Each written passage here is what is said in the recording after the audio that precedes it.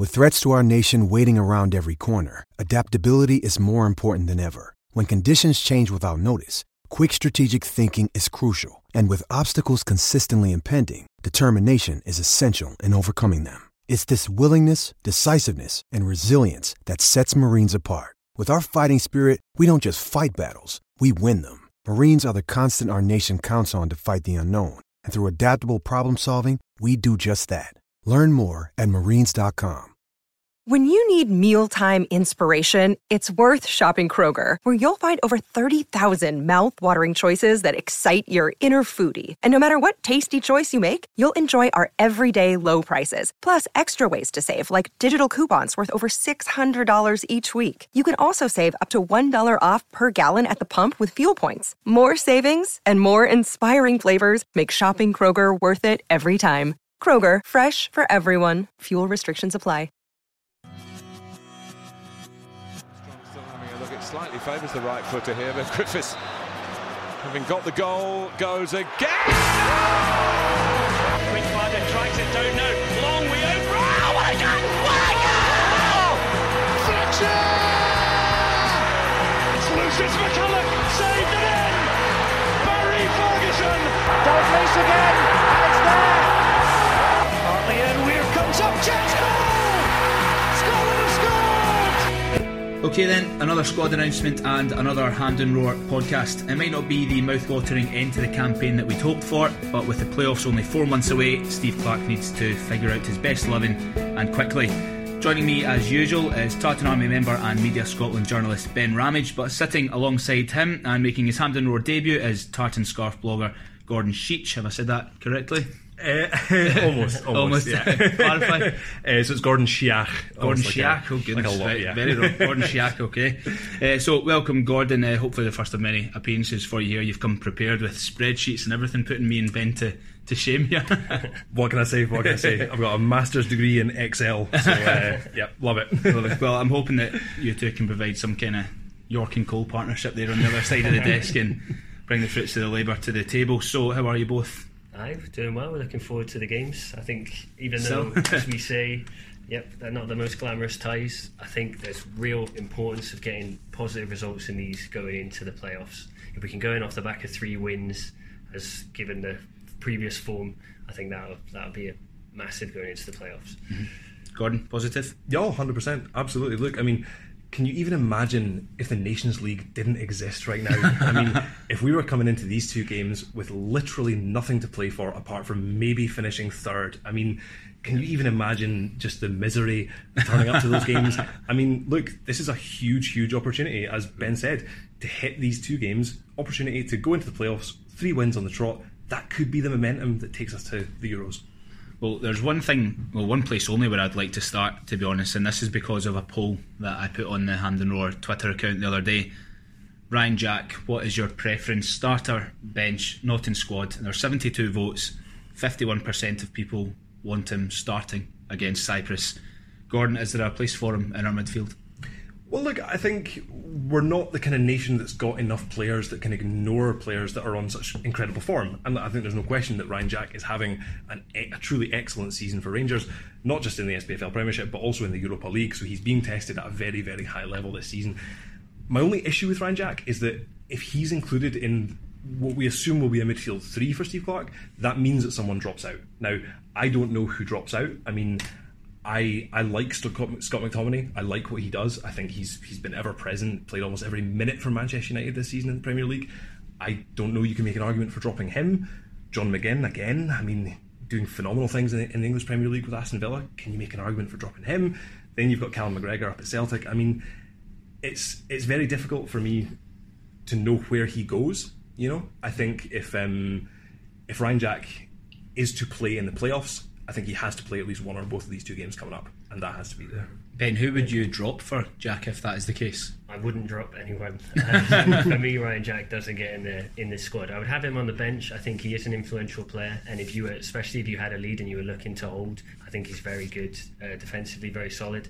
But for me, you can't put him ahead of Scott McTominay at the moment, given what he's doing for Man United. And again, you can't put him ahead of McGinn for me. I know McGinn has had maybe a slow start to his Scotland career, but I think you look at him now at Aston Villa, he's really blossomed into an all-round, quality centre midfielder. I don't think Jack beats him, and for me, they will be the two that I would have sitting, and so for me that puts Jack out of the picture. But I'm totally for him being in the squad, and I'm sure he will get games for us. When you look at the other centre mids as well, McLean, Stuart Armstrong, John Fleck as well. I mean, John Fleck's a holder for Sheffield United, isn't he? One of those two that kind of bursts forward in a similar vein to Jack. Is there a touch of myopia, perhaps, that we're seeing what Jack does on such a regular basis because he plays up here, and maybe not seeing the performances of Fleck or McLean on a regular basis down in England, and realising how well they might be doing? Gordon? Look, I think the issue that we have, and it's an issue that we've had for a good number of years, especially in the midfield positions, is that we arguably have too many options, and I think you've seen managers go for one player becomes flavour of the month, and then 3 weeks later it's a different player that's flavour of the month, and then they get a game, and then we shuffle the deck so often. I mean, I look at Northern Ireland's team, and I look at so many of their players that have got 50, 60, 70, 80 caps at international level. Are they necessarily better players than we have? Maybe, maybe not. But are they a better international team?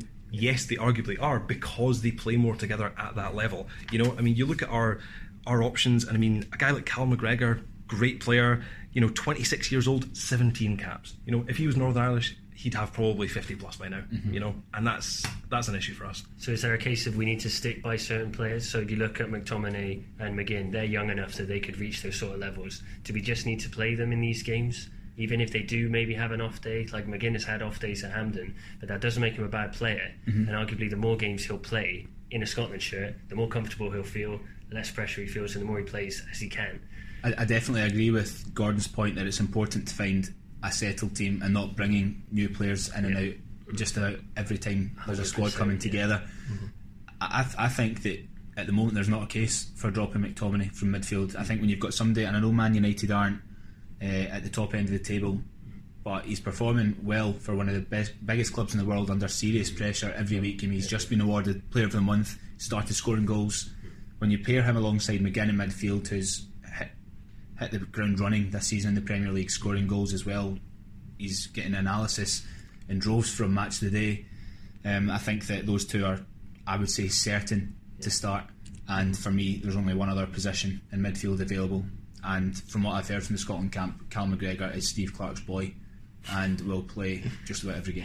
It's interesting because for me, is that playing as further forward or is that playing as part of the base? Because for me, Christie is ahead of him going forward. Yep, I've got Christie down here to chat about. Let's bring him in now then, because I don't think you can make too much of a case for not playing Christie at the moment. I would honestly have Christie ahead of Ryan Jack, yes, but I meant to say Cal McGregor. For me, I think you play Christie in that position behind the striker, and McTominay and McGinn just behind. That's exactly what I would do, because I think he's got the creativity, his finishing, his passing, his speed, and it just, the last few games, everything about when he's played even in a Scotland shirt, he's just so positive. He goes past people, he tries things, they don't always come off. He did it against Belgium, trying flicks, trying little passes, they don't always come off, but if they do, especially against the smaller teams, that can be the difference between winning and drawing.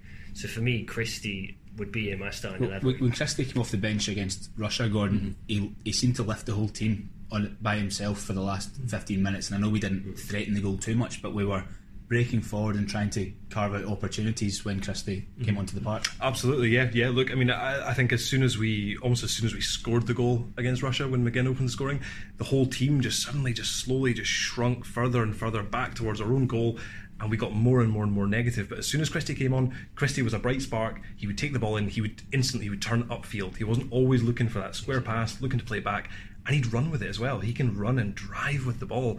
And you look at his form for Celtic, I mean, from a guy from midfield with 12 goals and 7 assists, and we're middle of November? I mean, you can't ignore form like that.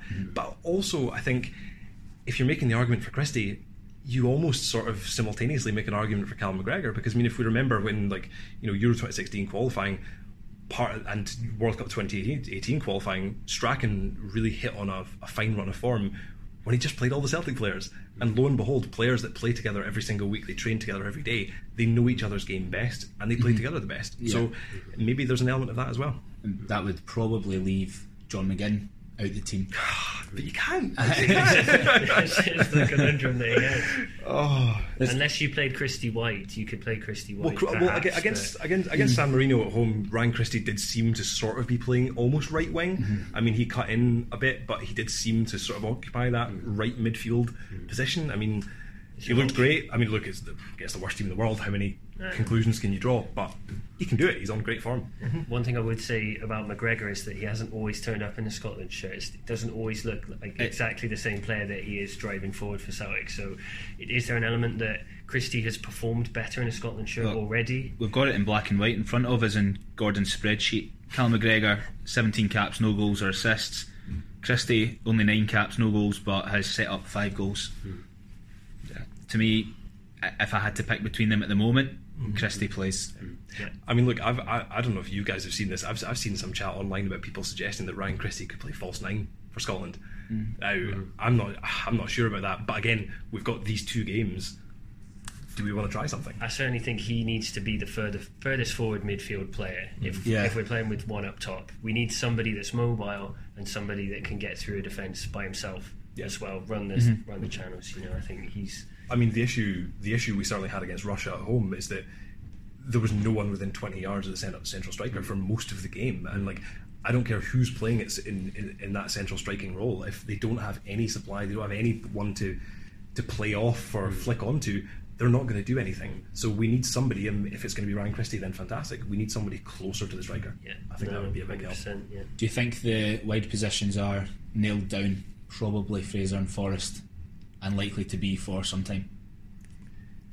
We'll see. Look, I think this plays back into the conversation we were just having about do we choose players that we think are the best players in their position, the best players for the country, and stick with that team going forward, irregardless of what's happening at club level with their form? Because right now, I don't know form this season if you can make an argument for Ryan Fraser starting. He's been in and out of the Scotland. Bournemouth team, hasn't he? I mean, there's been only 836 minutes for Bournemouth in the league. I mean, there's been talk of illness. He's obviously out of contract at the end of the season, so he had that link with Arsenal as well. That's maybe played into his head a wee bit and taken his focus away. But then you can't forget that last season, which is only 6 and a bit months ago, it was only Eden Hazard had more assists in the Premier League than Ryan Fraser. So he is a phenomenal player. So I would say we should stick with him.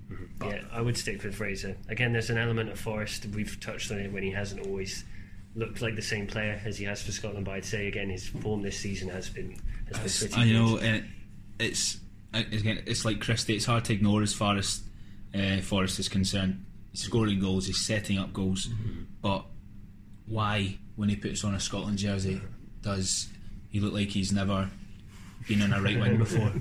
I know, it's the most frustrating thing for me, and I'm not sure if it is just some players deal with the Hampden sort of pressure cooker better.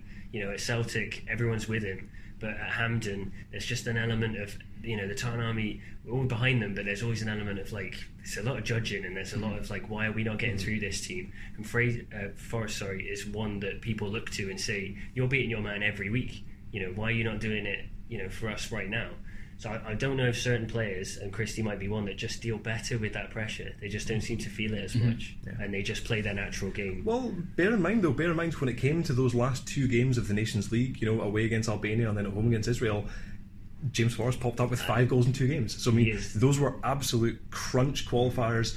2 games to guarantee us this playoff. He stepped up, he did it. So maybe he might not have done it in the 20-odd 5 caps he'd had before that. He did it when it mattered. So when it comes to these playoffs in March, that feels good to me. Does he have enough credit in the bank then to be trusted going forward?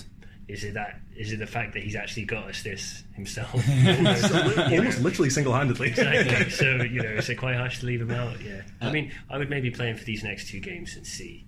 I'm under no doubt that Forrest will play on the right wing against Cyprus, and I'm certain that Fraser will be on the other one. Partly due to the fact that there's not really much competition now. Snodgrass's retirement probably a reason for that. I was always in the pro Snod camp with regards to him playing on the right wing ahead of Forrest, but that argument's just not there anymore. Snodgrass's retirement, how does it sit with you, Gordon? Look, I mean, I think Robert Snodgrass has been a really, really good player for Scotland. He's scored some important goals. I mean, probably the thing we always talk about is that the thing we've lacked in recent years has been a real statement victory at international level. The last one you would probably say was the away game against Croatia when they were ranked third in the world. It was Robert Snodgrass who stepped up with a goal. And even going beyond what he does on the pitch, I mean, you know, you talk to players that come up away for Scotland camps, you know, they go away for 10 days at a time in hotels and whatever. You need guys like Robert Snodgrass who make it an enjoyable experience, because going away and losing can't be that much fun. But with a guy like Robert Snodgrass, like, he's a great guy to have in the dressing room. You know? I've heard from within the camp actually that this has got really nothing to do with letting the next generation of players through and feeling like it's the right time for him to step aside. I think that's just a bit of PR from the SFA, because it makes no sense for Snodgrass to retire right now. Exactly. With the playoff just a few months away, would you really come back and then step aside a couple of months later after a few years? He's only 32. He's in the West Ham team, in and out of it, I think it's fair to say. He's contributed recently, scored a couple of goals in the Premier League, and we've got a playoff to get to our first major tournament in over 20 years. Even if Snodgrass, and I think he will regret this decision come March, even if Snodgrass phones up Steve Clarke and says that he's changed his mind and he wants to be involved, see if we do win these 2 games against Cyprus and Kazakhstan, how can Steve Clarke justify bringing him back in? That just sends out the wrong message, Ben, doesn't it? Well, it was interesting, we were talking about Stephen Fletcher as well earlier. I think, is that another one where you think, right, we've actually qualified now, do you bring in your best players? If you would argue that they're your best players, if it gives you a chance of getting through a group, it's a tough one. A lot of what Clarke has said, though, which I've really liked, is that he wants people that are really committed, that will come whether we win, lose or draw, whoever the opposition is. It's about building that sort of domestic team mentality where you're all in it together. And I like you say, I think that just flies in the face of it if he says, right, on you come, back in. I think he had his chance. I think this was his chance to get back in, and I think he's kind of blown it, which is a real shame, because I really like Snodgrass, but I don't think he can justify bringing him back in now. Have you have a similar mindset, Gordon? Yeah, absolutely. Look, I mean, Steve Clarke was very clear. You know, you watched his press conference when he was unveiled as Scotland manager, and he said, look, I don't really care what's come before this. As far as I'm concerned, the slate is clean for every single player. Whoever wants to come, you're welcome, you can come. But if you don't fancy it, that's fine. And no hard feelings. So it'll be interesting to see how he deals with this going forward. But you're right, it does seem an interesting decision when we're still very much in with a chance of qualifying for our first major tournament in 22 years, and we're 6 months away from that. And that's when you choose to call it a day. If he'd made this decision at the end of March or beginning of April, once we've been beaten in the playoffs, I don't think it would be anywhere near as controversial. But with these games round the corner and a chance to really state your claim for a place in the team going into these games, why would you pull out? And I don't. And from what I understand and from what I've heard, he doesn't think that it's because he should be letting the next generation through. I think he will, but I really hope he doesn't live to regret this for a long time if Scotland qualify. Well, you think we might have games at Hampden, you know, he will literally be watching that on the telly. Surely, if he, you know, still be playing for West Ham at that point, surely he'll be thinking, I should be there. Yeah. So let's discuss our options up front then. The 4 names aren't exactly leaping off the squad sheet at me. Ollie Burke, Stephen Naismith, McBurney and Shankland. I think that the inclusion of Nazy is a goodwill gesture, considering he's only 1 cap away from 50. I would expect him to get a game against Kazakhstan at Hampden. Applause from the fans. Thanks for everything you've done, because he's not, Ben, you're a Hearts fan, he's not really featured too much this season, has he? He hasn't, but I would, with my Hearts glasses on, I would still argue that he is technically probably our best striker. But if you look at his goal scoring, exactly, this is the issue. He came on against Rangers, but in the Betfred League Cup semi just there, but he hasn't been playing. You know, he obviously is injured, and so I think for these 2, I think it is for your reason that, you know, you'll get him in the Hall of Fame. Although, sorry, if I can just butt in though, it is the roll of honour. Oh, right. And the Hall of Fame is where players are nominated and then considered. Right. Sorry, the roll of honour being the 50 milestone. But I would still say, going forward to the playoffs, if he is fit and he is scoring for Hearts, then I would say that he is. He should still very much be considered. A different argument at that time. At the moment, I can't think of any reason other than why he's been included for. I can't think of any reason why he's been included apart from to give him his 50th Well, cap. I mean, if you look at his goals, And that's not. I'm not begrudging that at all. I'm happy to see him there. I hope he does get his 50th, but I don't think he's going to play a big part over the next 2 games anyway. Well, I think. Do you know what? Like, this is it's a 25-man squad, and only 11 players can start a match. So I mean, what I'm always fascinated about is that in these groups, there's roles for players that go beyond what happens on the pitch. And I mean, if you look at the amount of caps that these players have got in this squad, there's a real serious experience deficit. I mean, Stephen Naismith is far and away the most experienced player at international level. I mean, only James Forrest and Andy Robertson and David Marshall have got 30 plus caps for Scotland. So I mean, he's coming into the group as a guy who's been there, he's seen it, he's done it at international level, and I think when the mentality of the squad is going to be so important over these games, like these are huge crunch pressure games, to have a guy in the dressing room who's been there, seen it, done it, lived these experiences, I think that's a huge benefit to the side. And absolutely, I didn't really consider that properly actually. I think when you do look at the caps, and when one of them is your goalie, to have 3 outfield players to have more than 30 caps, and Robertson and Forrest are only just over that hill. Yeah, I think experience ultimately is an important part of the setup. He's a leader as well. He sets the standard. You saw it when Hearts had that really bad start to the season. He drives the team forward. He sets a sort of work rate ethic that I think Clarke will be thinking, I need that in my team. He's very much when you see him play for Hearts, especially not just with the younger players, but with all the players. He's the manager on the pitch. You go to a game at Tynecastle, you hear him barking instructions for the full 90 minutes at everybody. So I mean, he sets standards, I think, which I think is important. Would you give Shankland another start, Gordon? Well, look, the wider issue that I've got with these 2 games coming up is that I wrote a piece for my website, the tartanscarf.com, looking ahead to the playoff squad and who should be starting for Scotland in the playoffs in March. So as far as I'm concerned, these 2 games coming up should really be as close to dress rehearsals for those playoffs as possible. So who should be playing in those games? And it's with the central striker position, that's the biggest challenge that I've got, because I mean, yes, a guy like Lawrence Shankland, he's on phenomenal goal scoring form for Dundee United, but do we know how that's going to translate into playing international football at the highest level in big pressure games? I just don't know.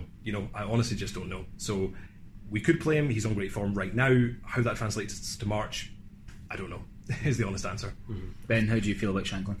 I think he did enough on his was it his debut the last game? San Marino, his first start. I think came off the bench. Yeah, so he got his goal, which you'd sort of hoped for against. He couldn't really have missed it. Exactly. But his positioning and his instinctive finishing, we've spoken about. I don't think we have an awful lot of strikers that have that. So for me, whether it's international level or in the Championship, I just think he gets in the right areas. He drags centre-backs out of position. He knows when to make runs into the 6-yard box, when to hold back. That doesn't change for me that much. So I would probably give him these 2 games as a dress rehearsal, as you say. These are big, these are big games. We want to get some form going. You just don't know if he could score another couple. We could actually get a young striker confident and looking forward to coming to Scotland. You're not just going to play up front and lose. You might actually be scoring winners. That might just get in his head. He was very close to moving to the Premier League in the summer. So for me, I would say he's a Scottish Premiership level striker at the moment anyway, regardless of the division. So if he continues scoring as he is, I think it's perfectly fine to play him. I think we touched on this in the last squad podcast, Ben.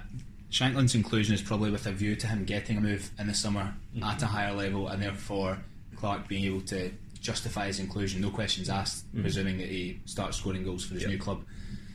I think that he's probably worth having around the squad to get familiar with his midfielders, to get familiar with Forrest and Fraser, try and build some sort of link with them, so that when he does get his move, say to whether it's to English Championship or for a team in the Scottish Prem, that he's able to seamlessly come into the squad and hopefully be the main man going forward for Scotland, provided Lee Griffiths, I don't personally hold out much hope for Griffiths getting back to the top of his game, but provided Griffiths is still largely out of the picture at club level. Which I think actually is why the inclusion of Shankland is completely different to the conversation that was had for a bit about Stephen Dobie.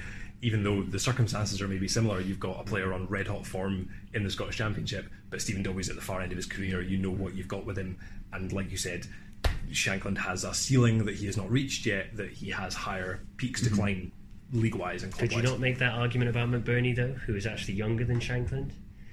McBurney has scored in the Championship for Barnsley and for Sheffield United, and he has now got his big move. He's 23. I feel like we're quite harsh on McBurney. If he was, well, he is a young Scottish player. There's no. I just feel like we should be a bit more positive about him. I know he hasn't had the best start to his campaigns, for Scotland, but I think he has got a lot of potential. And you saw when he had a striker on next to him towards the end of the games, when he had that link player, he suddenly looked a much better player. I think he's a lot more clever with little touches and little passes than people give him credit for. So I certainly wouldn't discount him going forward. I don't think McBurney will be a castaway for Scotland by any stretch of the imagination. I do think, and perhaps I'm judging a wee bit early here, but I think McBurney is going to be one of those players for the majority of his career that is really good in the English Championship but not quite good enough to be playing in the English Premier League. People like maybe... Are you talking about Jordan Rhodes? Like Jordan Rhodes or Cameron Jerome. People like that, they'll score goals season in, season out in the English Championship, but when their team gets promoted or they get signed by somebody in the Premier League, they can't quite cut the mustard. And I think that McBurney's probably one of those players. I know he's young and got a lot of learning and improving to do. I'm sure he will be a good player for us at some point, but I'm not sure at the moment he's ready to hit the ground running with us. But you see, I think you made a really interesting point there, Ben, when you mentioned about how McBurney looked better when he had someone that came on that played closer and played up alongside him. And I think that for me, I think McBurney is a very good striker, but not in the sort of team that Scotland are. He's good in a sort of, like you said, like an English team that maybe are going to play with two strikers, but we're never going to play that way. So that's the challenge that I've got with McBurney. That I agree with you that there's definitely a player, there's definite talent. I don't really like the fact that he's seen as a lightning rod for criticism, I think unfairly, because people don't like he rolls down his socks, people don't like his beard, people don't like that he's too skinny. I mean, these are all unfair criticisms, but that makes him a target for criticism. But I'm just not sure that he fits into the way that Scotland play football. Well, we were talking about Fletcher earlier, coming deep to link the play. When I look at McBurney and I look at Fletcher, I think you can't be that dissimilar. If we're looking for somebody to come in and do what Stephen Fletcher has been able to do over the years, drop deep, link the play, bring the wingers into play, should McBurney be capable of that? I think Fletcher was underestimated, though, as we spoke about his quality in coming back and receiving the ball and turning players in. His passing is very good, his hold-up play is very good. I think just because he didn't score very many goals, he was really harshly criticised, to the point now where he won't actually come back and play for us, which is actually has just totally gone against us, because now we're going into these games. You'd have to fancy that he would do a job on the teams that we're going to play, especially in the playoff, which is not going to be an England or Holland as it has been. His team's much more at our level, and Fletcher could have had a massive impact on those, and he's not available anymore. Fair to say, if Fletcher was up for playing for Scotland at the moment, he would be our starting striker, no questions asked. I think so. I do think of his caps and his goals, and what he also brings to the team as well. Absolutely. Yeah, I mean, I think it was the day after. I think we got beaten by Russia at Hampden. I think it was Jordan Campbell for The Athletic wrote a really, really good piece about the sort of recent history of Scotland's central striker position, and it basically showed that it doesn't really matter who you are or how you're playing. Playing that central striker role for Scotland is lonely and mainly miserable and not very rewarding, because you're not going to get many chances, you're not going to see much of the ball, you're not going to score many goals, and therefore people will criticise you because you don't score goals. I don't understand, though, and I know you're more of a tactician than I am, certainly, so shed some light if possible. I don't understand why the Scotland central striker won't get chances if our wingers are Forrest and Fraser, if they're on form, and then John McGinn and Ryan Christie, for example, or Callum McGregor coming forward from midfield, Andy Robertson on one full-back position. Why would a striker not get sights of goal in that with those players in the team? That's what I don't understand, and I want to see happen. No, you're right. You're absolutely right. And with the best will in the world, those players coming together should be able to produce some incredible results. But maybe there is something just subconsciously on a mental level that just holds our players back when they play at Hampden, when they play for Scotland. I mean, like we referenced earlier, the home game against Russia, we go a goal ahead, and then all of a sudden the team just creeps back in on itself until before you know it, we're defending 10 yards outside our own box, and lo and behold, we concede. And what really worried me after that was that both Steve Clarke and Andy Robertson said that they couldn't really explain why that happened. That's really worrying. I think there's a winning mentality problem with our team. I think a lot of our players aren't used to winning most of their games, and therefore don't really know how to deal with that expectation that comes with playing for Scotland.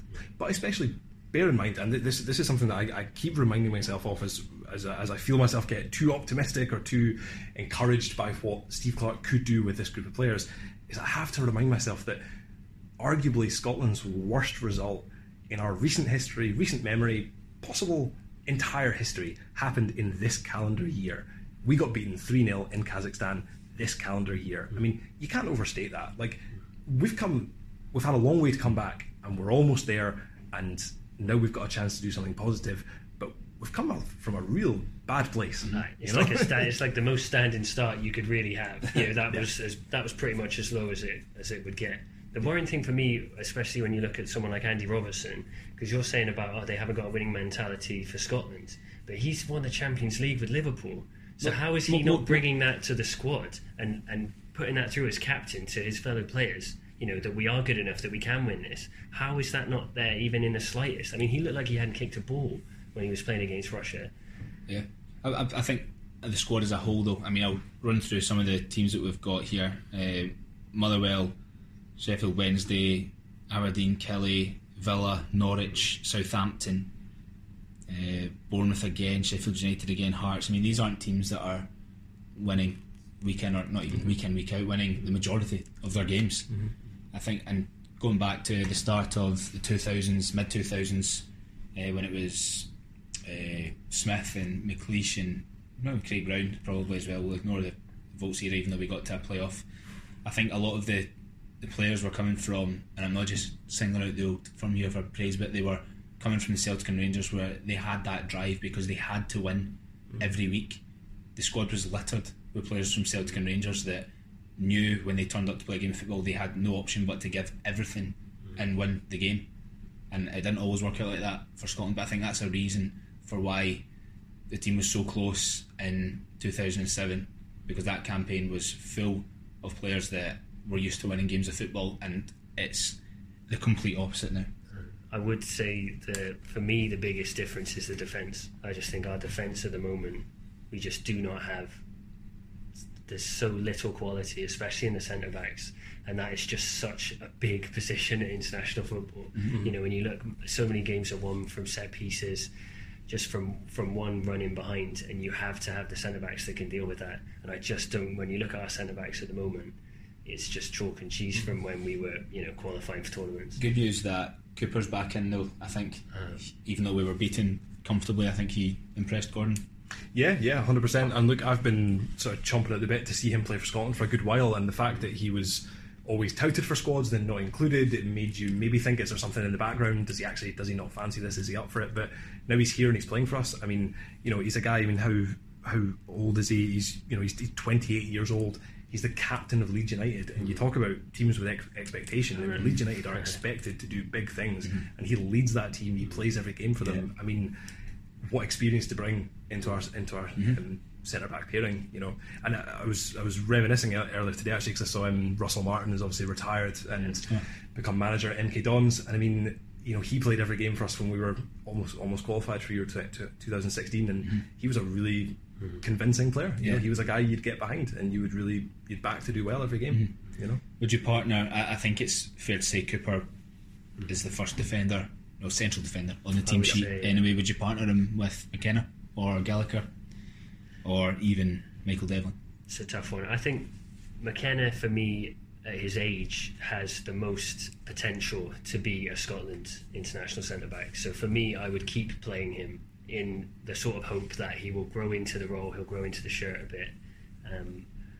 Gallagher's sort of at the other end of his career. I'm not 100% if he is going to be good enough in the next couple of years to really improve. Yeah, and I think Liam Cooper could be a good partner for Scott McKenna. I mean, if you look at Scott McKenna's earlier caps, sometimes he was being partnered by David Bates, and I mean, I know we've all played Football Manager, where you just put all your highest potential young players in the team and watch them grow, but that's not how real life works. And having two centre backs who are 21 and 22, that was possibly a recipe for disaster. But I mean, having a guy with the experience of Liam Cooper alongside Scott McKenna, that could bring out the best in him at centre back. One player that I see often at Kelly is Finlay, and I think that he is already a better player than McKenna. His injury is a real shame because I think he would have been in this squad. I'm 100% certain he would have been in the squad, Finlay, if he was fit, and probably challenging for a starting spot alongside Cooper, because I think Cooper is a stick on to play. I've been so impressed with Finlay because for a couple of seasons and before Clarke I thought not too sure about this guy, but he's come on leaps and bounds, and I know it was San Marino, but he was commanding, scored a goal. He's doing really well. Didn't he get an assist as well? And he nodded one of McGinn's down for him as well. Right, yeah. So I mean, a goal and an assist from centre half and a kind of clean sheet. I mean, and he's been doing really, really well for Kelly and a team that are in a bit of transition at the moment. For me, if he was fit, he'd be in alongside Cooper, I think. Well, and I know I've had a lot of things to say about McKenna, and this is not a vendetta against him, but I think that I think that Finlay's a more reliable centre half than McKenna. McKenna's form hasn't been as strong this season either, so I think your argument is more grounded this time. No, definitely. Yeah, I mean, McKenna certainly had an injury earlier in the season, didn't he? That he's only sort of just shaken off, so he's missed the Scotland squads in this season. But I mean, as I've said before, if you're looking ahead to the playoffs and beyond, who's going to be the centre half pairing? I think you need to be putting them in now and just playing them. Because I think we certainly had success for a while when I think Russell Martin and Grant Hanley, they played every game, and they may not have been the best centre halves in the world, but by playing every game they got better together. You know, or even before that when it was David Weir and Gary Caldwell, again they just get better by playing together more. So I think for me it has to be Cooper and McKenna. Play them now and play them in March. Let them become familiar with each other. Suter is fit.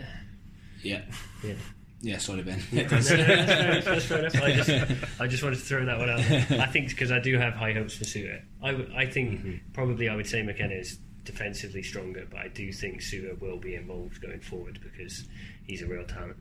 Let's quickly touch on Stuart Armstrong before we finish. For me, there's still nobody in the Scotland squad that can play the way Stuart Armstrong does, but is there a case to play him in these couple of games, Ben? If we're going on minutes played and how well he's doing at his club, I think Christie's actually overtaken. I think Christie's overtaken him in that playmaker role. If you're going to have, I would agree, but I mean more in the sense of somebody who can break the lines of an opposition's midfield and defence and glide forward, and really grab a game by the scruff of the neck. I think Christie can do that.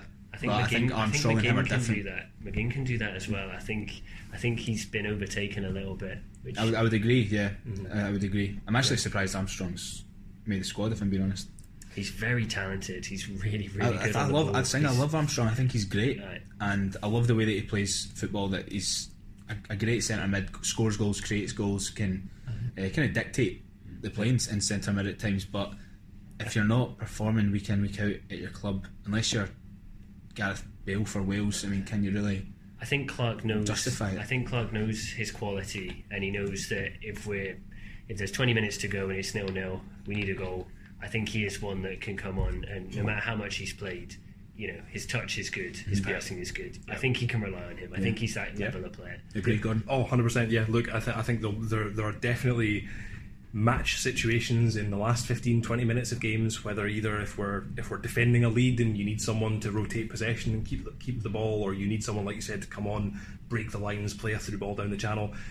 He's a perfect guy to bring off the bench. And you're right, I think the minutes played, he's got 260 minutes this season, whereas Brian Christie's got over Cal McGregor's got over 2,000 minutes this season. I don't think that can merit starting games for Scotland, but 100% with the talent he's got, he has to be in the squad and as an option off the bench. Good. Right, well that covers just about every base then. Gordon, Ben, thanks very much for coming on the Hampden Roar. We'll get one done in between now and the playoffs just to sort of tide things over and see how everyone's doing. Please bring your spreadsheets again, Gordon. They've been a great help. Yes, thanks very much for tuning into the Hampden Roar again. You are listening to Gordon Shiach. Like Loch. Gordon Shiach, Ben Ramage, and myself, Andy Barge. Alright, until next time.